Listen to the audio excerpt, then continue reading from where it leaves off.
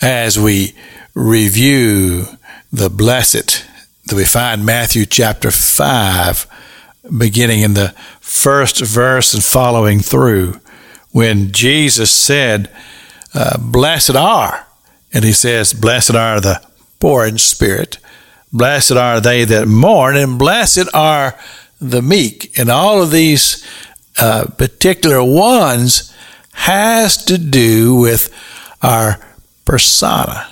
In other words, it's how we deal with ourselves and how we allow the Holy Spirit to bring order in the person that we are.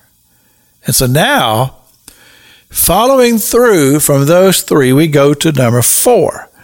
And number 4 is, blessed are they that hunger and thirst after righteousness. And he says, they shall be filled. Now, perhaps you weren't listening yesterday to the broadcast, or maybe you were. But I was given a scenario concerning this whole thing about being meek. In other words, you find yourself being challenged by somebody that you just met that you don't like already. And you want to be ugly to them, and you want to act out, and you want to bring forth a confrontation. You're just itching for it.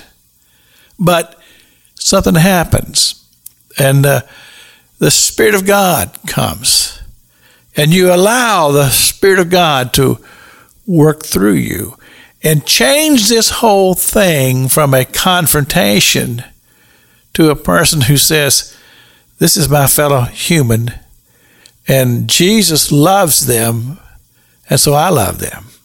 And then you treat the person accordingly. So now, look at number 4. They that hunger and thirst after righteousness, he says, they shall be filled.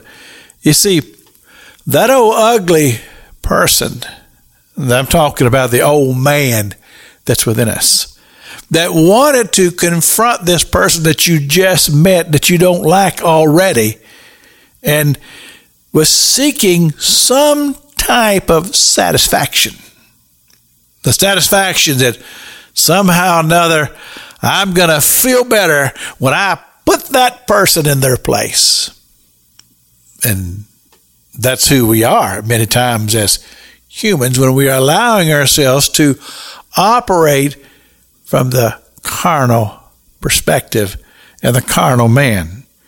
But if we choose to walk in the Spirit, and we allow the Holy Spirit to lead and guide our actions and our words, then he takes this whole thing, and when you walk away, you have a sense of fulfillment, because you sense, hey, God has been in this place, and something spiritual just took place here, and I'm feeling it.